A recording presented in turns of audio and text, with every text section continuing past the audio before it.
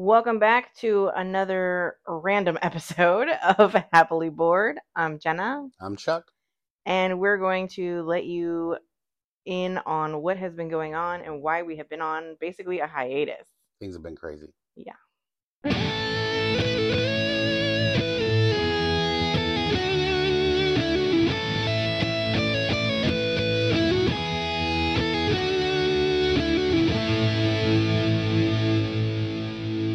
So the good news is I'm alive. Yes, that is the best news ever. And we've said it before, we're like jokingly, like we're not dead, but there was actually questions. And there has been death. Stick around. Unfortunately, there has been some death. So today's date is August 1st. And our last podcast was when? January 30th, something, 30th. Yeah. Yeah, it was bad. Like I just said, I don't remember anything that has happened before March 10th. So I think sometime after that first recording, we got into we were disagreeing about something. I was like, I don't feel like recording. And then like today, and then a little time went by and we weren't syncing up on schedules. We were both busy. Things have been good as far as travel. Things are picking back up. So you've been busy. Yeah. And around places. Well, February was part of what we call wave season. Yeah. Where it's like that first 3-4 months of the year that it's just insane. And that's pre-COVID. And that was pre-COVID, and it's back to it now. Right, but it was even more because people are like, yeah, because now everybody's like, get me the fuck out of Dodge, because someone announced at some point that COVID was officially over, so everybody was like, woohoo! Game on! Yeah, let's go spread anything we can now. Yeah. So anyway, all that stuff was going on, and then I was excited because Alex has been doing these guitar things and getting more into it. And whenever I've had the opportunity to do stuff with the kids, I'm like, yeah, I'll do field trips and stuff like that. Yeah. So I just basically told him, like, he got this opportunity to join a competition. Yeah. And it was very last minute, and the teacher kind of threw it together, but he was like, I think they'll be fine, and they need to learn how to compete. Right. So he was like, I just need somebody to, come with. Yeah, I need a chaperone. So I was like, hell yeah, I'll go. And I was feeling stressed during that day anyway. I was going to chat with my sister, and I was a little nervous about it because we found out my dad was feeling sick. And the news was pretty bad, but we were like, okay, he'd been going back and forth. He's going to get some treatment. Everything is expecting okay. And they're kind of playing it down. So we're like, okay, he's sick of some kind. We're not sure what yet. Right. So anyway, I go off to this chaperone event thing, and I'm feeling stressed, and I wear my stress on my shoulders. In your shoulders. And in my shoulders. And that's where the tightness is for me when I'm feeling stressed. It manifests like a pinched nerve, basically. Yeah. So we're sitting here at the concert, and some of the kids are stressing me out a little bit because they keep trying to run from the pack. And I'm, And they're not little kids. They're fucking teenagers. No, they're not. And that probably makes me more nervous. Right? Because it's co-ed. So I'm sitting there going, Oh, yeah. You can't let a couple people wander off because you don't know what you're going to find. Right. And anyway, so I'm stressed out a little bit to the point where, like, I found a column in the hallway, and I'm putting my back up against it like a bear trying to scratch his back, trying to stretch out my back because I felt like I had a knot. Yeah. Right? So then I get on the school bus, and I'm just still feeling even more nasty, and I'm my whole shoulder blades. It's in my shoulder blades, and I'm like, oh, this is bad. So anyway, we get home, and it was a pretty late night. Like, it was like 10 o'clock when you guys got home. Yeah, and I was feeling that it was tight anyway. Right. And then I was like, finally, I was like, I need to do something. And you tried to rub it. I was like, oh, that hurts. No. You came home and went downstairs, remember? Went downstairs. You came home, and I went upstairs to change. Oh, yeah. I was getting Gabby ready for bed, and you were like, you just walked downstairs. You didn't say anything. You just went downstairs to the basement.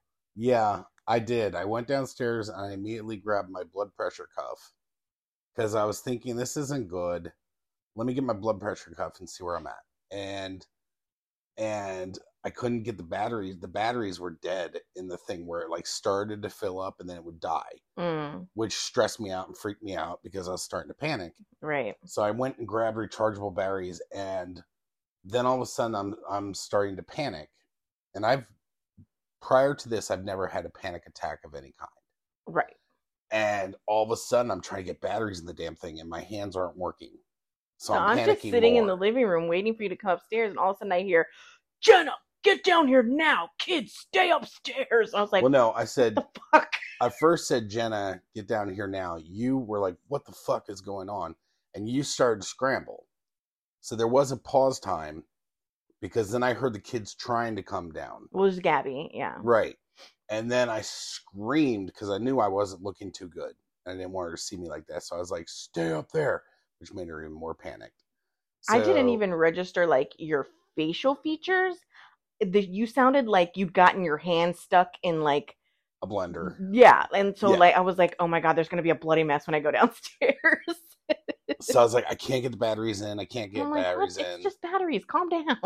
And then the blood pressure came back and it was high. It was like, it wasn't as high as it got, but it was high. It was like 210 at that point. Yeah, and I was like, what the fuck? And then like I looked at you. 109 at that I looked at you and I was like, you're sweating. Yeah. And you said you're getting pale. I said, you're getting pale. Are you having a panic attack? Because you were like you couldn't form a sentence. Right. So I was like, my shoulders are stressed and stuff like that. So you're like, okay, well, let's go get the massager. Well, I got you upstairs. Yeah. And I put cold compress. I put washcloth on your head. Right. And I was like, you need to do some box breathing, like slow inhale, hold it, exhale, hold it. And so we were trying that. And then for a minute, you were like, oh, and I got you some water. And you were like, okay, all right, I can kind of catch my breath. Right. And so then you moved into the living room. Mm-hmm. And then you were like, my back, it's just killing me. And so I was like, well, maybe you've got a really nasty knot. Right. Like, because you have terrible posture at your desk. Yes, I do. So that's when I was like, well, let me get the back massager because it's heat and it, you know, whatever. And when we were using it, you were like, actually, that's making it worse. Yeah. And I was like, wailing. What the hell? I was like, whoa. And normally I like being punched. Yeah. Like you cannot massage this man too hard. Right. And I started like wailing, like, oh, and you were like, what the fuck? So then we calmed me down. And things felt like they were starting to get a little bit better. And then you were like, oh, I should check my blood pressure again. Right. And then you're like, it's going up, even though you calm down. That's not good. At that point, it was in the 230s. It was 240 something over 120. Something. Yeah, like it was crazy. Yeah, it was crazy high. So we tried to calm down again. And then I looked at you. I was like, we need to go. We need to go now. To the hospital. Like I started going, this is really bad. So we get there. And well, so I'm like, okay, well, you know, the kids are older, but at the same time, like, who knows how long it's going to take at the hospital. And we've never seen him freak out like this. Let me call my mom. I've never seen him like this. So I'm like, Mom, he's not feeling good. His blood pressure is really high. I think he's having a panic attack, but he can't calm down. I want to take him to the hospital. Can you come over and chill with the kids for a little while? Like, whatever. She's like, yeah, no problem. And then you look at me and you're like, we have to go. Yeah, I'm trying to like side-eye tell you we have to get out of here right now. We don't have time without freaking the kids out more. Right. And that was not very easy. Because even when I fell and broke my foot, like we were like, all right, let's go to the hospital. At first you weren't seeing me because I was trying to be too quiet. Yeah. And then I was like, we have to go now. And I was like, oh shit. Oh, all right. And then by the time we got to the hospital, this is also still when they're still doing mask protocols for the last couple early weeks. Yeah, it was still early March. It is March, yeah. And same way I come into the thing and the guy's like, sir, you need to have a mask on. And I'm like, I can't breathe normally. And he's like, are you having chest pain? I'm like, yeah. He's like, oh, come over here. And yeah, so that was my first heart attack. Well, I didn't know what was going on. You never said anything about your chest. Right. I didn't You were talking about your back. Right. And that's the thing is the nurse told me, and this is good to keep in mind, in the future, it's anything between the navel and the neck. Yeah. Any pain, shoulder, back, because I was always taught look for the left shoulder. Yeah. And your arm. And your chest, you see the... And it was actually all in my shoulder blades. All your heart. But it was interesting because, okay, so they take you in, they fast track you, they figure out that you're having a heart attack, but like nobody says those words out loud. Right. They're like, you're having some sort of an episode and your EKG is showing weird things. Like, I don't, like, no one ever came out and was like, You're in cardiac distress. until like you went up to that room before they Mhm. took you for the angio, and they were like, that's when they were like, well, you had a heart attack, and we were Right. just like, Well, we also what? we also went on a night where the hospital was really busy and there It was was no rooms available. super busy. So I got to have a guard of a police officer because the only room they had left, and they had to put me somewhere, was in the crazy prisoner hospital room. So there was like bulletproof and blast-proof glass, or stab-proof whatever glass on the TV and everything.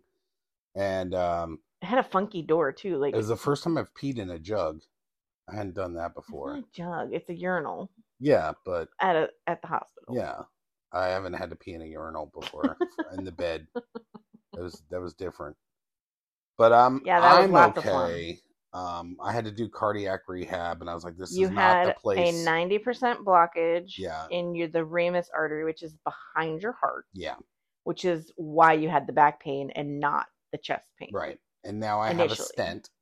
They put a stent in. And tons of medicines. Like, I have the most medication pills a day in my office, which again is not an accomplishment. Yeah. Also, being the youngest in cardiac rehab is the one place where it's not good to be the youngest. Right. And, but I've lost weight since then. I'm doing better.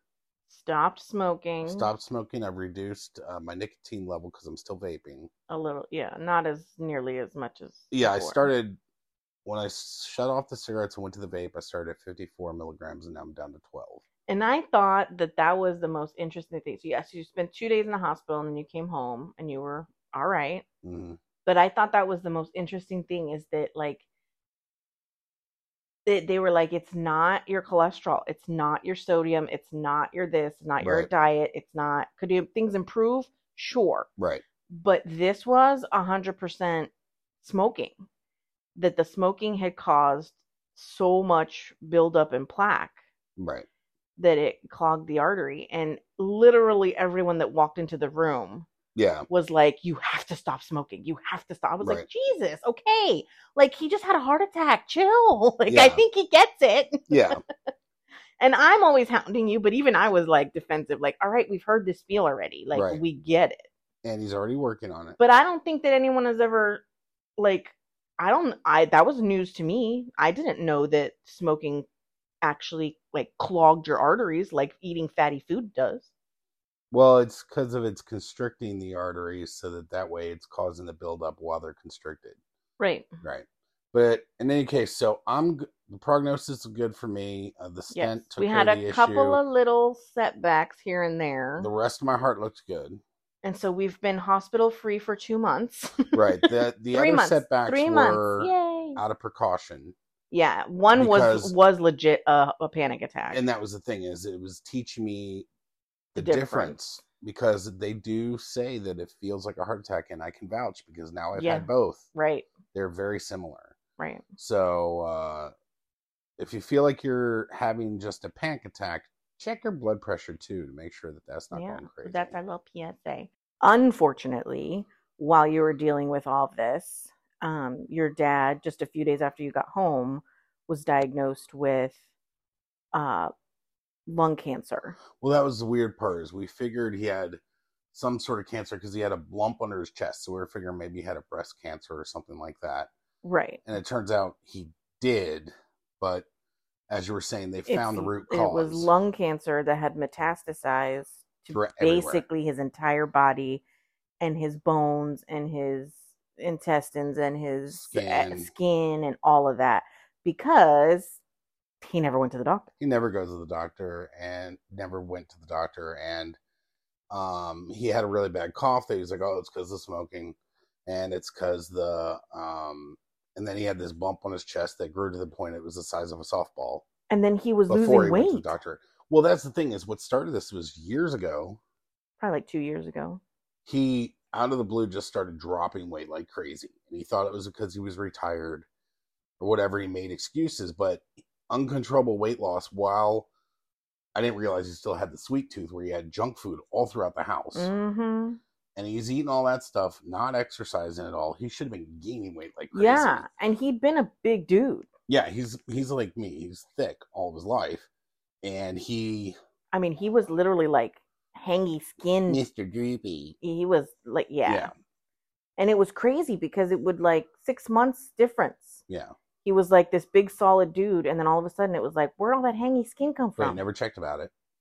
Right. And then so he had a cancer throughout his body, and they basically was like, well, I want to fight it. And we're like, why? Because he was under the assumption that if he did that, he'd be perfectly fine. He'd be cured. Yeah. And so then when they explained to him, like, no, it might prolong your life some. Right. But at the same time, you're going to have to go through chemo and do all this stuff. And it's not. And even my aunt, who is a breast cancer survivor, having gone through chemo and everything like that, was like, his quality of life. She goes, one, he won't probably survive it. Right. She knows how bad it is. Yeah. And two, she goes, having been through it and looking at what he's looking at, and this is his sister, she's like, he shouldn't. There's no point. Well, I mean, there's no way they could have gotten it all. No. And it's in it, and it's everywhere. in his bones. It had eaten more of him than I think. So we just didn't realize how fast it was going to happen. Right. Because we did get a really good Saturday visit with him, and the family showed up, and my sisters both were there with their some of their kids, and he was laughing, he was making jokes. You could see he was in pain, but he was himself. Yep. And he got to say goodbye to everybody, and that part I wasn't ready for. I know, because I was like, he's great, I love you, take care of yourself. And I told him, I did try to tell him I'll see you again, because I was like, not too soon, but I was talking about up in heaven. And then I got worried when I left. I was like, I hope he doesn't think I mean that I'll be back tomorrow. Right. But I was trying to insinuate, I'll see you in heaven later on when it's my time. And then he reached over and he pulled me a little closer and he goes, I'm really going to miss you. And then I lost it. I went outside. I was crying. Yeah. And then. So that was Saturday. And I was taking some time from work for. Right. Just because you were still on leave from the heart attack. Also. No, you hadn't even gotten that far yet. You were still on your heart attack leave. So then. Modified schedule. So then Tuesday I talked to your stepbrother, and he was the one who had been helping out because he lived up there and stuff. So he was dealing with hospice and all that. And he basically was like, I think we're at the end of the line. And I kind of pushed you. You didn't push me that morning. You said, hey, we're not doing anything. Would you like to go? Well, I said, I think you should. No. And the reason why I'm debating you on this is because the fact that you didn't push me. You made the option available. Yeah. You didn't put me pressure either way. And I appreciated that. You said, do you want to go see him? This is probably his last day. And I said, I think I should. And then you followed up with, I think you would regret it if you didn't. Right. Yeah. But because you didn't say that until after I said yes. You said yes, you wanted to go up there. If you had said no, I think I'm fine, I would have taken you and put you in the car. But you get what I'm saying is because I think that was a very special you didn't present to me. Yeah. I was trying to be very neutral. Right. Like, hey, and I appreciate you wanna? Because I think you should. Right. And then when I got there, I did get to talk to him. He was gone. He was unconscious, basically, from all the drugs. Yeah, we got there at like 9:30, 10 o'clock, and he passed away just after 12. When I let go of his hand. Yeah. I talked to him, and I stood up to take a break and step away, and then you and my stepbrother noticed his last breath. Yeah, he literally, like, he'd been making that nasty gargly and taking like really hard, shallow breaths, and then he just kind of went like and stopped, and we both were like, "Whoa!" Yeah, that was freaky because I have never seen someone die. I saw you both do it, and then it was like slow motion. I see your look. I look at you. I look at my stepbrother, and then I realize, oh, something just happened. And then in slow motion, I turn around and look, and then I realize the Joe is sitting there like counting. Yeah, because he had gone a couple of times where he was like 5 or 6 seconds, Right. and then he'd take another shallow breath. Right. But this was. So then, yeah. So then he passed away. I went to his shed and I set his clock in his shed. Took the battery out and set the time. You know, Yeah. traditional passing. So he passed on March 29th. And this weekend we're gonna actually have the memorial finally. Yes. And that's, I think, been the hardest because we came to find out Right. that he and his wife had decided that when they passed, they were going to donate their bodies to science, which I think for him, there's a lot of cancer to learn from. And the fact that he was born with cancer. Yeah. In his kidneys. Yeah. And that they were able to, you know, get it and treat it, and he was okay, and he lived a life. I mean, he was 70. They butchered the shit out of him. Well, yeah. I mean, ghetto poor surgeon. Yeah. Cut in through the front. They were still able to save him. Yeah. So the thing though is that so he passed, and we're not gonna have a body for another 2 years to spread ashes. It was a very interesting but we're gonna have a memorial. Yeah, you guys needed some closure, especially your sisters and my aunt. Yeah, really does. They were very close. Yeah, for me, the memorial thing, like I said, my viewpoint is that's the carcass, that's the shell. The body isn't that significant to me. No, but I think the memory of it, and you and your family being able to say, we're putting this to rest. Right. I think that's important. What I'm saying is I'm not as needy of that as my sisters and my aunt are. Yeah. They really need to have that closure. Right. I think maybe the difference also is because we were there. True. I saw the closure. Right. Firsthand. Yeah. You know, we saw him leave his body. Literally watched it happen. It was creepy. Yeah. So I think that's part of the reason why probably I'm not as. Oh, yeah. You know. But for sure, your sisters. But for someone who was not there and the person's just gone. Yeah. I can see that they would need that closure. So, yeah, business is picking back up to you. Now you have not left since the heart attack. I actually did. Yes, you did. You went. I did. I took a little short road trip for 4 days with my bestie, Sarah, and went. So her mom had actually had gallbladder surgery and had her gallbladder removed, and then she was having all kinds of complications, and she was not doing well. And they live in what I found out is called Michiana. It's people who live right on the border of Michigan and Indiana in this particular area. And it's called Michiana because they literally, like, their address might say Michigan, but like they shop and work in Indiana. Okay. So it's kind of like they straddle the border. It's like the DMV, right? Like the DC, Maryland, Virginia area, like, you know, anyway. So we went out there because she wanted to go spend some time with her mom and take care of her and see her and stuff. So her husband just didn't want her driving by herself. So I went because you were actually doing okay, and you were doing well. So yeah, I took like 4 or 5 days and went out there.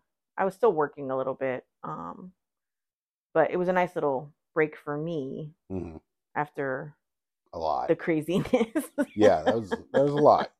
I know. So yeah, but that I won't be doing any overseas traveling until November. Gotcha. And then you also did the short college tour week with Alex. Gosh, and went for the weekend. Our little tiny 2-pounder. Yeah. Is now old enough to be looking at colleges. Yeah, and that's the other thing is he turned 16 and she turned 13. Yeah. During this. Right. It's crazy. It's been a rough year. Like 2023. I mean, as crazy as the last couple of years have been. Right. like if you look back at it, it was like, yeah, but everybody was going through stuff. Like Right. this year, I felt like it was just punching us in the face. Yeah, it was. And the good thing though is it's been driving us closer together. Yeah. You're gonna try to work on getting healthier. I'm working on getting healthier. The one other thing that we found out is that I die a little bit every night. Oh my God, I hate when you say that. I know. It. But apparently I have sleep apnea and daytime apnea, and the doctors were kind of surprised by that. Central sleep apnea. Yeah, I stop breathing unless I remember to. Your brain does not remember to tell your body to breathe, right. Which is not good. Did you know that you've been referred to a neurologist? Yes, I need to make that appointment. Yeah, I found all these things when I was looking in our medical chart thing, that you have like all these referrals and you're supposed to have gone for blood work twice. Shit. This is the reason why Jenna's changed scheduling for me. We She's literally been having me do more of my own stuff, and that's not good. We literally went through and all the doctors' offices, everything, and changed the phone number to mine because he doesn't answer the phone. Yeah, and that's the thing is I've tried. Okay, when you were trying to manage the bills and you were not having a good time of it, and you were, yep, it was bad. And I took that on. Yeah, I need you to take my scheduling for doctor stuff. You've tried to have me make my own calls, and it's not working. Okay, that's fair. Okay, I just you need to tell me. Yeah. Well, apparently you found out on your own. Yeah. I do want to make those appointments. I just totally forgot. Okay. Yeah, because you're like. But they were fighting. You never went to get one. They were fighting with me on the sleep machine too, and that's the thing is I was like, okay, that's the reason why I need to see the neurologist to see if I need to get the other machine instead of the one from the. Okay, so maybe I should call the lady at the thing and say, wait on getting the machine until I see the neurologist. Keep getting the machine. Okay. So then anyway, so I got to get myself a machine to help me breathe. You don't get a CPAP. You get a BiPAP. Yeah, it's like life support. It's not life support. It helps suck air out of my throat and push air in. That's kind of like life support. Okay, wow. Yeah. A little bit. So anyway, hopefully we'll get that under control. Can I just, how did we wake up in January and all of a sudden we're this fucking old? You're right. I think the house of cards has just fallen on us. Oh, no. So another thing that's changed is we're not in the basement right now on our normal microphones. You may hear that things sound a little different. I'm sure you'll be fine listening to us like this. Well, the thing is that you and I have gone back and forth multiple times. I originally had a set up at the desk. You're like, I want to be in the living room. Yeah, tried that. I want to be in the living room. And then I bought these little mics for us to try that lets us record on the iPhone, so we can basically do it in the car. We can sit in bed. We can do it on vacation. We can do it anywhere. However, right before we came up here to record, you said, I've noticed a lot of podcasts are doing much better. I know. If they're recorded on video or streamed. Yeah. And I'm like, because that's what I was trying to get you to do originally. Yeah, I know. So if that's the case, what we may end up doing is do some recordings like this. Yeah. And then do some other recordings downstairs with the cameras rolling. That's fine. Still having the audio like this. That's fine. But we can still do it on our cell phones and stuff. Like, as much as you don't like that. I keep changing it. And then right before we even try this method, you're like, oh, we might have to go back downstairs. No, I never said we were going to go back downstairs. Okay. At no point did I say we were going back downstairs. All I'm saying is we need to maybe get a little tripod, and as we're recording the voice, we should be recording some video too.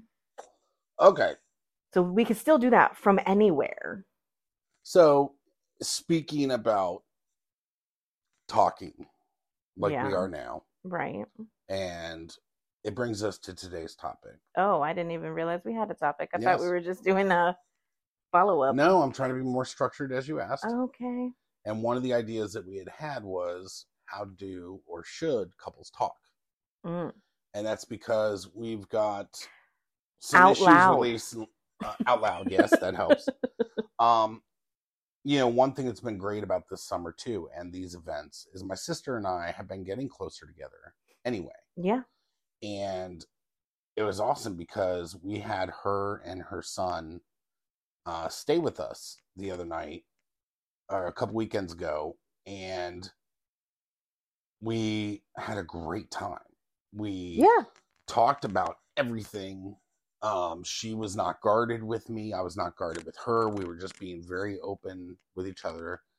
And she even said, I'm sorry I've had verbal diarrhea with us, because we were just sharing in the way that her and I never have. Right.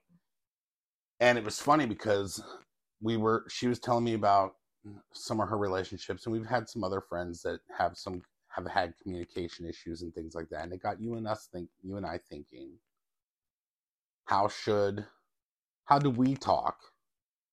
How do other people that we know talk or not?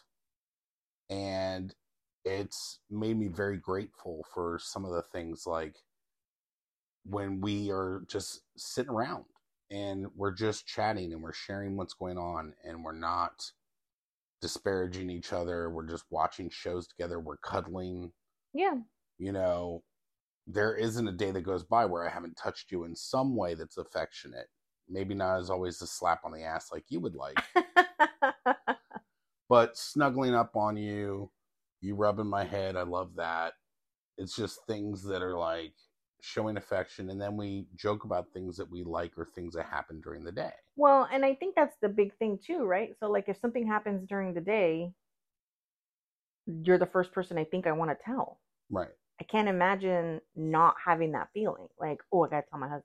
Right. But it's funny because as I'm hearing of people that I know that don't have that. Right. And so they're like, well, what did your husband say? Oh, I haven't told him yet. Like, what? Why? Well, I don't know. I've just been talking to other people first. Like, what? Or not feeling like you can talk to the other person because, like, you and I are partners in crime against these kids. Mm-hmm. You know, and our kids are well behaved, but still, we still have a united front. And it's still, you're my adult. Right. I'm your adult. Yes. And I've, like my sister. You're my person. he's never going to listen to this show. So I can confidently say he doesn't spend time with her. He doesn't. Your brother-in-law. Yeah. He doesn't give her affection. I'm not going to put out any more details than that, but no. He's just. I would say things. He can't support himself. And my sister you and I has to take all that work on. Have realized we should not be taken for granted. Right. Because not everybody has that. Right. And that was the thing, as I felt throughout the week, I continually told you, thank you. Right. And you're like, what the fuck are you thanking me for? And I said, thank you, because I have my head on your lap. Yeah. Or I said, and more than not, this week I've been like, here, you want to come snuggle on me? And you were like, what? What's going on? I know. I'm like, here, come snuggle on me. Or, I had you put your head on my chest in bed going to sleep, which I usually do not do. Nope. But it's funny because it's been making me feel more affectionate and wanting that affection more, because I'm realizing it's not as common as I thought it was. Yeah. And that's sad. Right. And I find that really sad. And I never thought, my sister and I's relationship growing up was and we openly discussed this, and I loved that too. Mm-hmm. It was openly tit for tat competition. I have to be better than you. Right. And neither of us could accept each other for each other because we were in competition.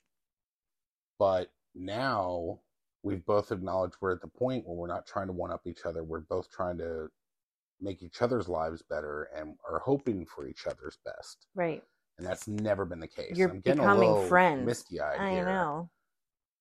But see, that's the thing, like we were talking about with your sister. But I never thought I would feel sorry for the position that she's in. Yeah. I always felt that it was going to be you get what you deserve. You right. got yourself I remember us talking about, like, you were like, I can't wait in the future. We'll show up to a family reunion and all these kids running around like crazy, and ours are well behaved and blah, blah, blah. Right.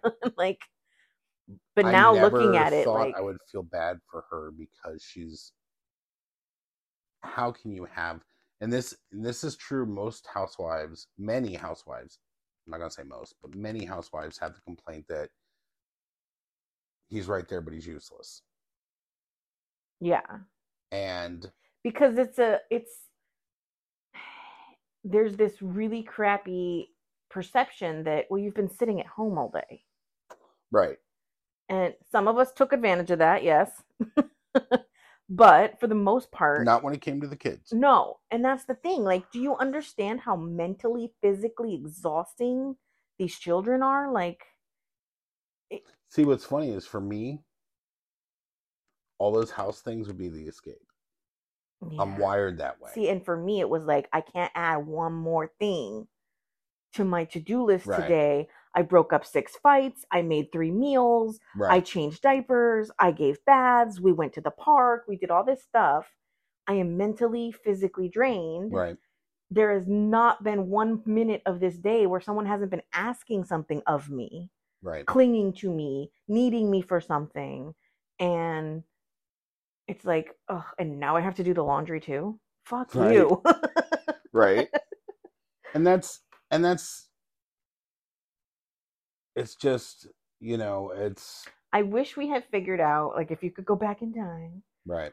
Then again, like, we wouldn't be where we are now, blah, blah, blah. Right. But I wish I had figured out, yeah, right, no regrets. I wish we had figured out a long time ago that I was not a stay-at-home person. I needed to have both. I needed to work and, now, I always was working, but if we had figured that out from the get-go, that like, Right. okay, maybe we don't necessarily need me to work full-time, but I need to have a part-time job.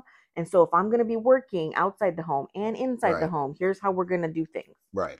But we never Right. acknowledged it. We just were kind of like, oh, well, you're home.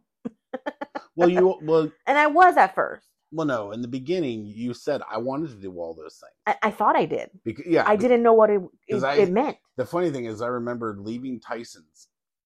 The Metro wasn't there yet. Jesus. I remember riding home from YDV with you. One of the times I was riding with you.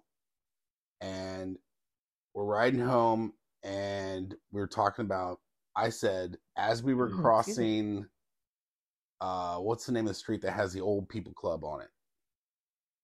Oh, yeah, the stupid name. Yeah. Tycho. Yeah. As we're passing Tycho, I look over to you because you're driving. I'm in the passenger side. And I said, rest in peace, red car. I said, I want you to be working. I don't want to be a single income house. We both need to be working. And you said, no, I want to be a stay-at-home mom. And I said, who's going to watch our kid? Who's going to raise our kids? No, that's not what you said. I know exactly word for word the entire conversation. You said, I do not want someone else raising our kids. Well, yeah, that's true. And I said, well, you don't just get to stay home all day and take care of the kids. That's not all. If you are going to be, I spelled it out. I said, if you're going to be, that means you're going to do this, this, this, and this. And you said, yes, I want to do those things. I would much rather deal with those things than dealing with Laura. And you're grinning because you remember saying it now. I don't, actually. Okay, but I don't remember, but I know we probably had that conversation because in my head, all I could see was my grandma. Yeah. Because that was the only stay-at-home version of a human. We've had this conversation before, and we've resolved it. Yeah. You said, I'm not going back and saying. I'm saying you openly said your intention was to. Yeah. It's just whenever you went to, it was like it was like no. This is not in my. This is not what I'm. Yeah, this is not my forte. So we made it through. But that's what I was just saying. We've dealt with it. In hindsight, like if we had figured this out, and we said that too about me working with your aunt. Like if only we had figured this out 20 years ago. Right. Well, that was a good thing too, is because after the debacle when you got pregnant and the job fired you. Yeah. You were so upset. Because you had thought this skincare is the passion that I wanted. And it was, again, one of those things where it was because it fell into your lap sort of deal. Right. That you kind of were like, okay, I'm going to run with this. Right. Now, I still stand by the fact that I have a skill set and a trade that I can fall back on. God forbid something happens and I need more work. Right. I can walk into any salon and be like, yeah, I'm a little rusty, but I know what the fuck to do. Right. But the key is your organization when it comes to your not clerical. Is it clerical skills? Whatever not secretarial skills, but your office skills. Yeah. And your even though your organization is a little confusing for me, it works for you in the office and setting. Yeah. Those skills are actually being well utilized with the travel. Right. And it's a combination again to see places that you like.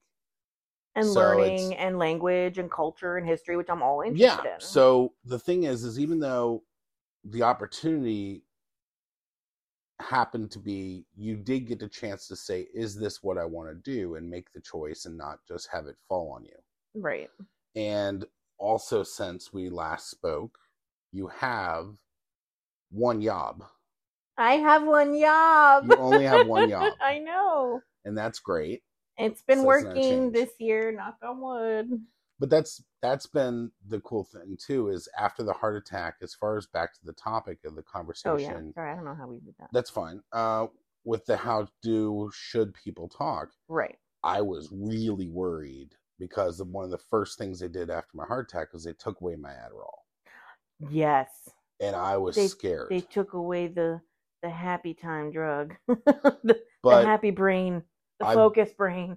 I've been communicating with you continually going, is it as bad as it was? And you're like, not as bad. And some skills you've retained. Yeah, and they tried you on a non-stimulant version.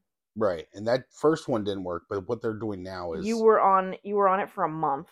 Yeah. And you were like, I've been on this thing for a month. How do you think I've been? And I was like, you've been taking something? Right. Again, it still wasn't as bad as it... See, some of it was I needed the medicine to make the realization that there was an issue. And then once I realized there's an issue, then I focus on it. Yeah.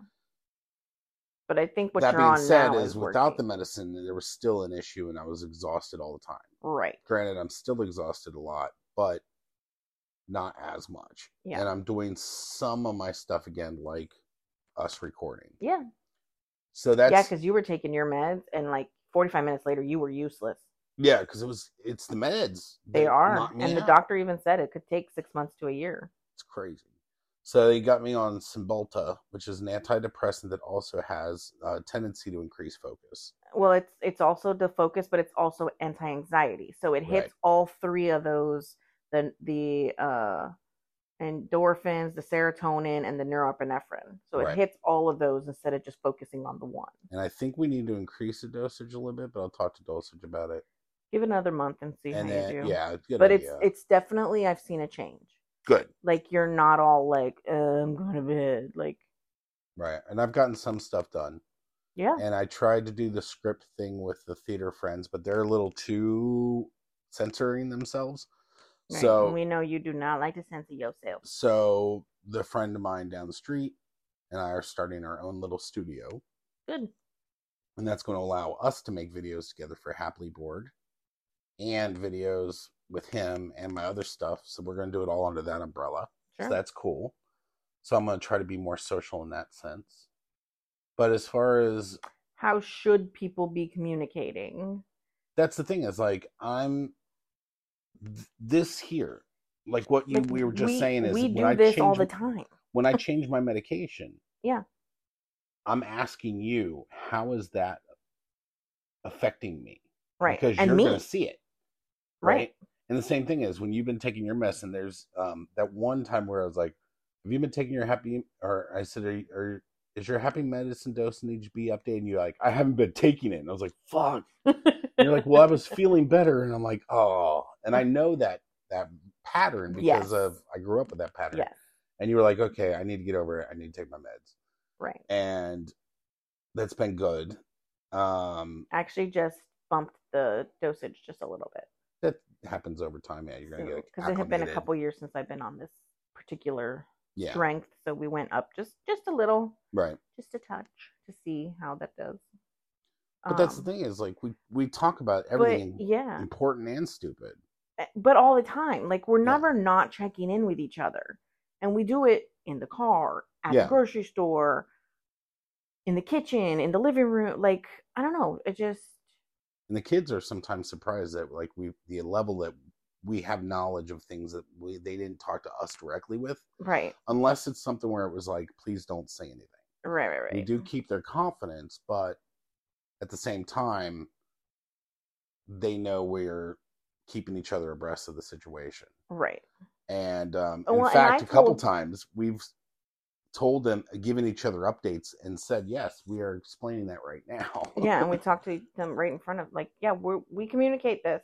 Like, there's not going to be a situation where wait for your dad to come home kind of a Right. thing. That's not okay. Right. But I don't know. I just feel like you have to, because like you've been on different meds and stuff, but that affects me too, right? So Right. like I had to realize you're not on anything right now, or you have something that you're trying to get into your system. Takes a little while. Right. So when you're getting snippy and short and whatever, and I'm like, what the fuck? And then I have to stop. Like, okay, he's not operating on all all cylinders. And if you call me on it, I I'll be like, have oh to shit, stop I'm for a sorry. minute. Yeah. And it's like, okay, you're being really aggressive right now. And you're like, what? Oh, Right. sorry. You know, and you can't get offended by that. Like, you just have to understand, like, you may not feel that that's what you're doing, but this is how I'm interpreting it. And so even talking that out, like, oh, I wasn't trying to be aggressive. I was, you know, I got really passionate about this topic. Right. So I think that's important too. Well, I think that's one thing I appreciate about you, is that I can come to you and say anything and talk about anything, and you're able to do the same with me. Sometimes I've given you here's some cheat sheet for Chuck. If you want me not to become defensive, approach me this way. Right. And at first you were like, well, fuck you. Why am I going to have to talk to you in a specific way? Yeah, but then once you realized it was the tool I was giving you, then you were like, okay. But then I realized, like, I should do the same thing. Right. And so, hey, sometimes I just want to spout off at the mouth. I don't want to fix my problem. Right. So you need to ask me, are we venting or are we problem solving? Right. Or I'll just say, what is my role here? Yeah. And you're like, right. okay. And that's the thing, is it feels weird in the beginning to say, here, when you first told me, just come up to me and tell me what's your role here. And I'm sitting there going, what the fuck? How am I going to do that? Because you're angry already. How am I going to say, what do you want me to do? But then I did, and you were like, Nothing. I just need you to listen. I'm like, okay, cool. Right. And I think I appreciate that we've gotten to that point. And even like I said, the little tiffs that we've had, a couple days later, you know, we'll figure out, like, they don't a lot even of times last days. They're not as much anymore. But when there is an issue, it's a lot of times it's not that I'm actively mad. So I'm trying to figure out how to bring it up, how to word it, what I'm thinking exactly before I take it out on you, Right. basically. Right.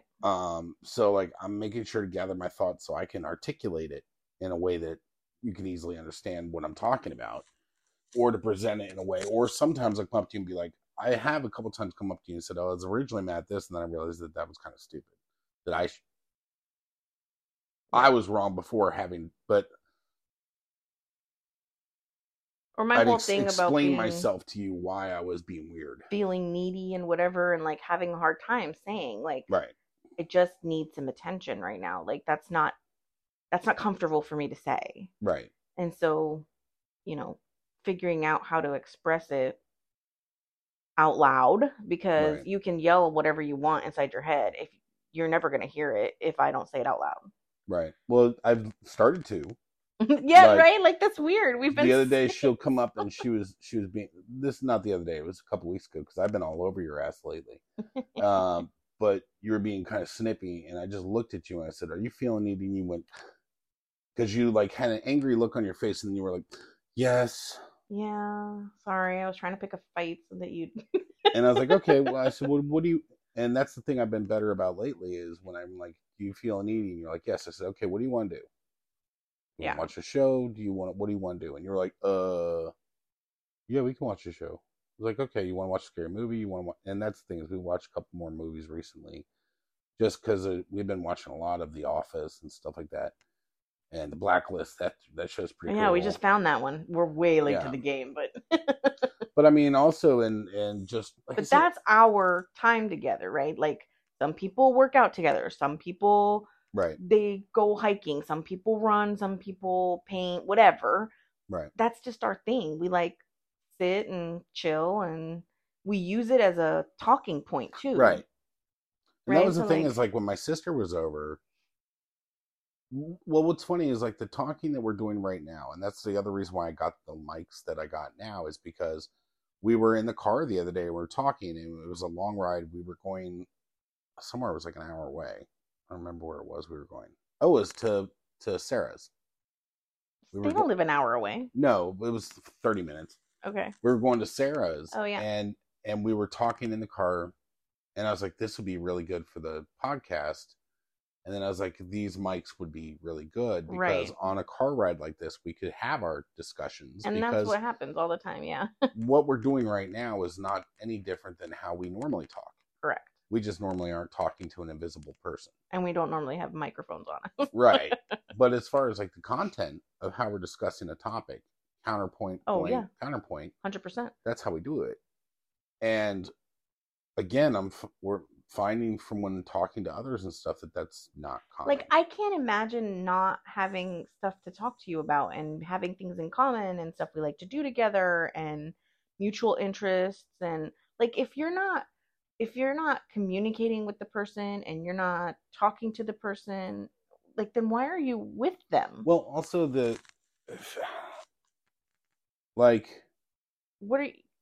not a topic that I couldn't approach with you.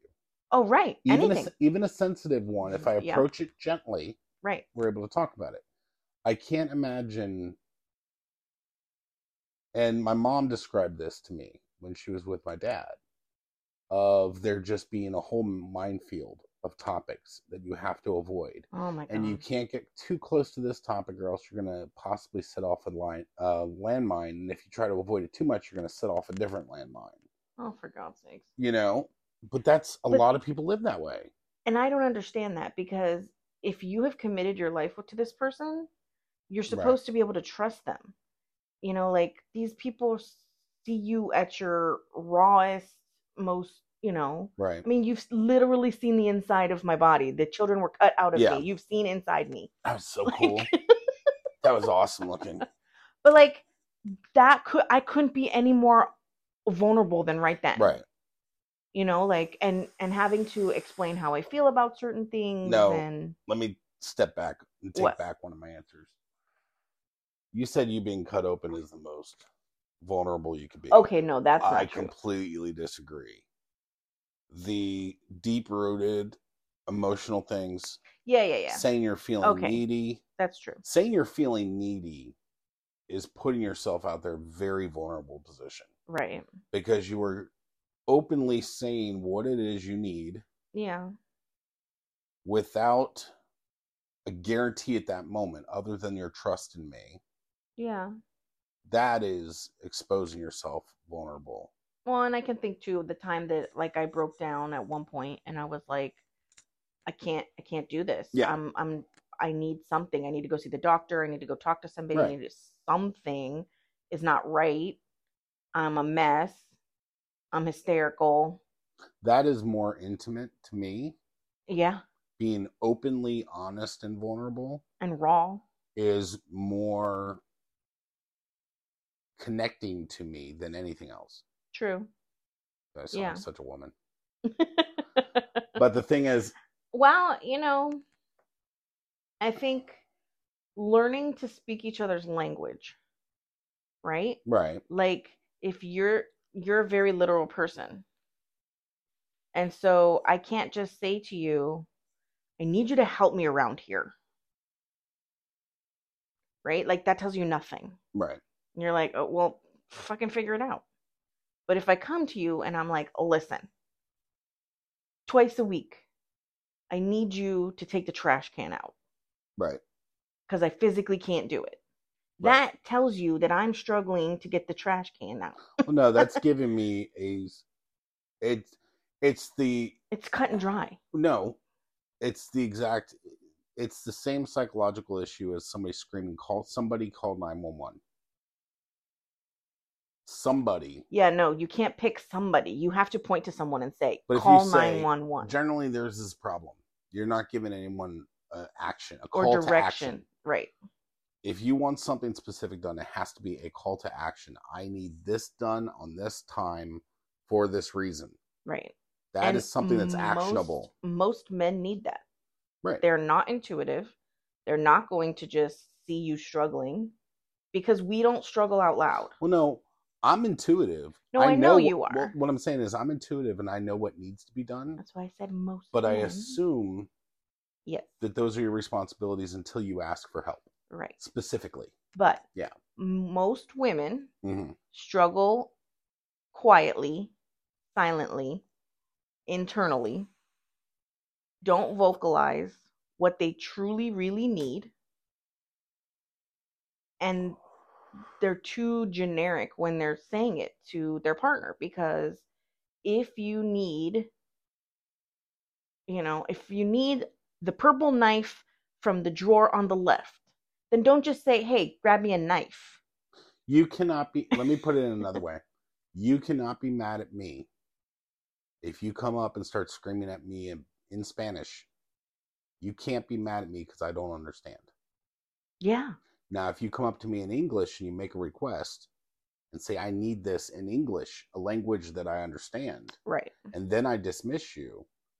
Well, by all means, you have right to be angry. Yeah. But I think that's a good analogy for what you're saying. Right. A lot of the housewives are complaining. And because I don't think it's even housewives. I think it's just husbands and wives. Husbands and wives. What I'm saying is, let me finish the statement because it's going to sound weird at first. And of course, we're talking in general. Oh yeah, no, I'm not single anybody. Someone who's not normal for my gender. I know. The key is women talk. Women complain vocally about their issues. In most cases, to their husbands. That's why there is people say nagging. The problem is they're saying what they're thinking and feeling on the surface, and as you said, not communicating it in many cases in a language that the husband would understand. Right. That being said,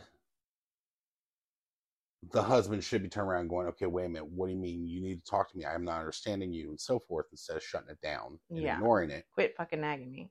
But also, the wife can't be angry if she's a lot in general. The wife's getting angry, but not acknowledging that they're not communicating it well. Or that they're not communicating in a way that their partner can understand. In the same respect, again, the partner, in the case of men, generally, men don't speak at all and just feel like they are obligated to provide, they're obligated to make their wives happy. Right. And after a very short time of marriage, they realize that they cannot make their wives happy and they give up. But they shouldn't be in charge of making their wife happy. No, but society tells men happy that that's wife, their job. Happy life. Yeah. Right. And a lot of women, fuck that. A lot of women say it's your job to make me happy. It is not your job. It is my job to make me happy. Right. And the closest you've come is at one time he's like, it would help me make me very happy to do this. And I snapped back at you because that was a line that I had heard with my ex. Right. And I said, it's not my job. You need to make yourself happy. I will do what I can to do my part. Right. But I have no control over your happiness. Right. You know, but I agree with you. There's a miscommunication. It's that men don't communicate. Women don't communicate effectively. Based on their audience. Right. You can't just sit here and go, I need help. I need help. I need help. Okay, but you always need help. Right. That's what I always hear. I always hear you need help. And I'm doing this and I'm doing that and I'm doing that. Okay, but what is it at the end of the day? Maybe he didn't cut the grass. Right. Maybe you need him to pick up the kids, but he's not going to intuitively know, because what I've noticed is that we have our schedule on the calendar. Before you move to that. No, I mean, the other factor is sometimes you would specifically say, I need help. So I would do something else that I thought I was helping. Right, because I didn't specify. But it wasn't what you asked. Right. So you were still angry because I did not help with specifically what you had in your head. Again. Was the problem. I didn't get it out. You're visualizing in your head a specific problem. Yeah. And screaming out a general need. Right. And if I'm not addressing your specific problem, but I'm still trying to address some other problem. Right. I'm not addressing what you asked for. So I'm still mad. Right. And we're in a shitty cycle. And then I'm pissed at you because I did help. I did something over here. Right. And you're not giving me credit for something that I tried to help. Right. So then my brain goes, fuck you, I ain't going to try again. Exactly. And it's shutdown mode. Right. So. And then nothing gets done. Right. And we haven't had that.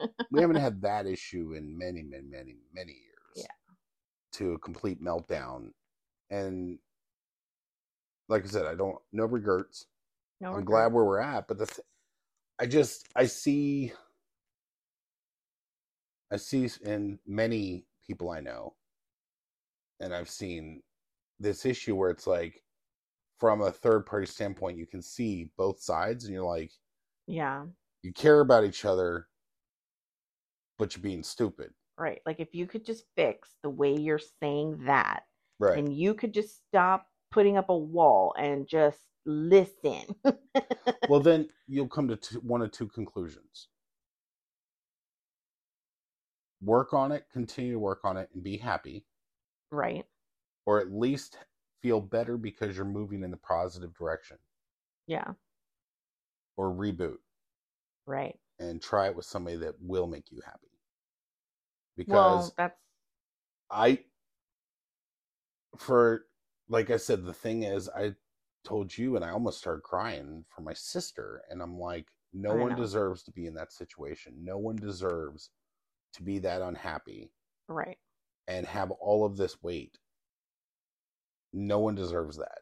Right. And for someone who's trying their hardest to get well, right, be productive, be present, be a parent, right, be a partner, and that's that word right there that I keep saying, and I keep getting resistance. I keep hearing, I don't have a partner. Right. Because a partner is someone you share the load with. Well, you share the work. You're in it together. You have each other's back. And I'm not talking 50-50 shit. No. That's not where she's looking at my face, and I'm going, You're making a weird face. Because the term partner is being used incorrectly in those examples. So, partner for good and bad. A lot of times where I've heard friends use the word partner, it's things that I need from that person. No, that's not how No, what I'm saying though is the word partner is not being used correctly there because of it's not just about what I can pull from that person, it's also what I'm giving the person. That's what I mean. And I'm saying that a lot of times in the example, when I hear people use the word partner, they're only thinking it from their selfish point of view. Oh yeah, no.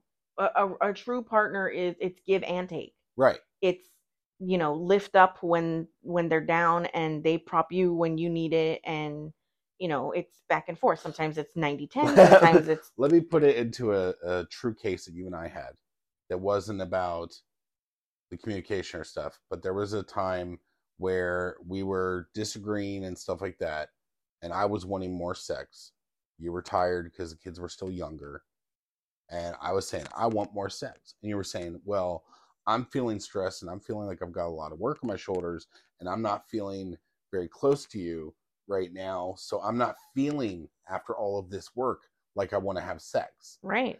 And then you were like, well, if you want to show me more affection, or if you were to show me more affection and spend more time with me, then I would feel more inclined to have sex. And I would say, well, if you were having more sex with me, I would feel more affectionate towards you. I would slap you on the ass because I'd be like, oh, that's my baby. Because for me, it's sex that makes me feel intimate towards you. For you, it's touching and slapping your ass that makes you feel intimate towards me. So... in the time, yeah. Yeah, so it's like, well, if I'm not getting sex, no, I'm not feeling like I should slap your ass and stuff like that and be cute with you. So literally nobody was getting what they wanted. Right. And that's the thing is, like, you explained it to me. I was like, well, and the thing is, like, you've also noticed where if we're having sex, whenever we've had, like, a couple of days of doing things, I'm running around like a schoolgirl, slapping you on the ass and kissing you on the neck and stuff like that. I know, I get all kinds of stuff. Right. But that's because that's how I feel connected to you, is through the act of sex. Right. You, it's the proximity, the time, the quality time and things like that.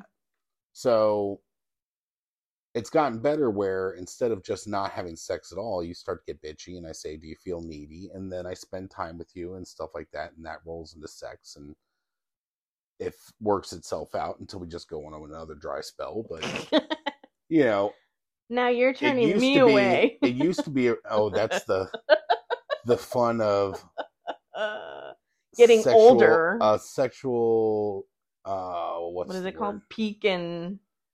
oh my God, I don't know what you were saying it the other day. I forgot. Jesus Christ. The not stamina. Your drive. Sex drive. Yeah. I was like, no, I'm having a headache. I was like, but you've had 7 headaches in a row. Just had a long day today. And it's so funny because, like, during those short years of a man being in the prime where they want it all the time. Yeah. But see, we're raising the kids. No, what I'm saying, though, is there's about 10 years, 15 years where a man really wants That's what I'm saying. And right that's after when our kids were little. But the thing is right after a woman turns 35, 40-ish, it starts ramping up. And you have the rest of your life for your sex drive to drive you nuts. So we have 15 years or so of rejection. I'm assuming after we've started having sex, 15 years or 20 years of rejection, you have like 40 to go. So thanks. Payback's a bitch. Shut up. So, and anyway, and our prime is when we're still in the physical conditions to do acrobatic shit. Oh, geez. The best you're going to look for is the possibility of a broken hip. Hey, this is why cougars exist. They got to keep up. So, anyway, but yeah, so that is one thing I've decided though, is I'm not going to, in trying to pursue relationships anymore, it's got to be give and take. Right. You know, it has to be a partnership. If somebody... a true partnership. I want somebody in my life that can say, hey, you're fucking up. You're not doing that. And they can feel like they can come to me and tell me that. And you should be able to do that in return. In return, if I see something that they're fucking up, I should be able to say something. Right. Without fear of being shot down. Right. Because they don't like what I'm saying. My besties know that I love them and I support them, but I also nicely point out, here's kind of where I think maybe you're going wrong. I've gotten much better at the kind part. Yes, you have. You're not nice as part. Evil blunt as you used to be. Yeah. But I also need people around me that understand that I'm not. And my thought that's isn't the the evil thought initially. That I think is the biggest thing. Like, some people get so offended when you say something, and it's like you're not even. And like, Sarah's been able to say, I can see what he's saying. Yeah, because if you care about somebody, like, your goal is not to hurt them. Right. You're trying to be honest and open, and you should be able to do that. Right. Like, I should be able to come to you and say, okay, listen, the way you're saying things, whatever. Or, hey, I've noticed you've been really snippy with the kids. Right. What is going on? What can we do? We need to fix this. They don't deserve that. Right. Whatever. And you need to listen and take it in and not immediately just get on the defensive. Well, because like, I'm fine. It's because I need to understand that your goal is not to attack me or make me feel bad. Right. Your goal is a partnership. Right. Let's figure this out. To try to help me be a better person. Right. And it's all in the interest of our children. And us on each other. I don't want to be with someone who's miserable for the rest of my life. And the last topic I have, as far as how couples should or should not talk or do or don't, whatever. One thing I'm very glad that you and I have both done with the children is, now granted, Alex has got that 16-year-old testosterone running through his system, so he's starting to sound like an ass like I do sometimes. But we're working on it, and we're throwing it back going, do you realize how that sounds? Tone. We're playing the mirror game, Yeah, so we he say can that a lot. understand it. Tone. But the thing is that we've taught them from the beginning, communication is sending a message. If you are Right. sending that message in a way that a person cannot interpret, Right. then the goal of communication failed. The Yeah. message did not get transmitted or Right. got corrupted. If you communicate the message in a way that that person can understand and they take the message for what you mean, then that's successful communication. Right. So it's not just saying what you feel and think. It's deliberately saying it in a way that the other person can understand so that your message that generated in your brain gets to their brain uncorrupted. Yes. And we've taught our kids that they have to consider that when they're communicating. You know, we were always taught, just say it out loud, speak it. Right. But not the consideration of who your audience is. Yeah. And that we're extending to our kids, and hopefully that'll help them a lot. But we're only now learning it as adults. Well, and I grew up just don't talk about it. Just stuff it down. Right. Deal with it later. That never works. Right. So I hand it back to you. For what? Whatever you want to talk about. I don't. I think we've wrapped. We're good this for up. now. Yeah, we're pretty good. We've gone over an hour. All right. So now that we have these little microphones, please let us know in the comments of whatever you're listening to us on, or shoot us an email, or just text us if the one person that listens is listening. Yeah. But if anybody else happens to get their hands on this, it's info@happily-bored BORED.com. And we will try to be back on more soon than 6 months. Let's make a goal for next week. Sometime next week. During the week may actually work now that we're not having to run downstairs. Doing this like on a Tuesday, Wednesday. And then it's like perfect time. We turn it off, go to sleep. True. Except for now my brain's active. Oh, Lord. We'll see. All right. We will talk to you guys next time. Thank you. All right. Bye.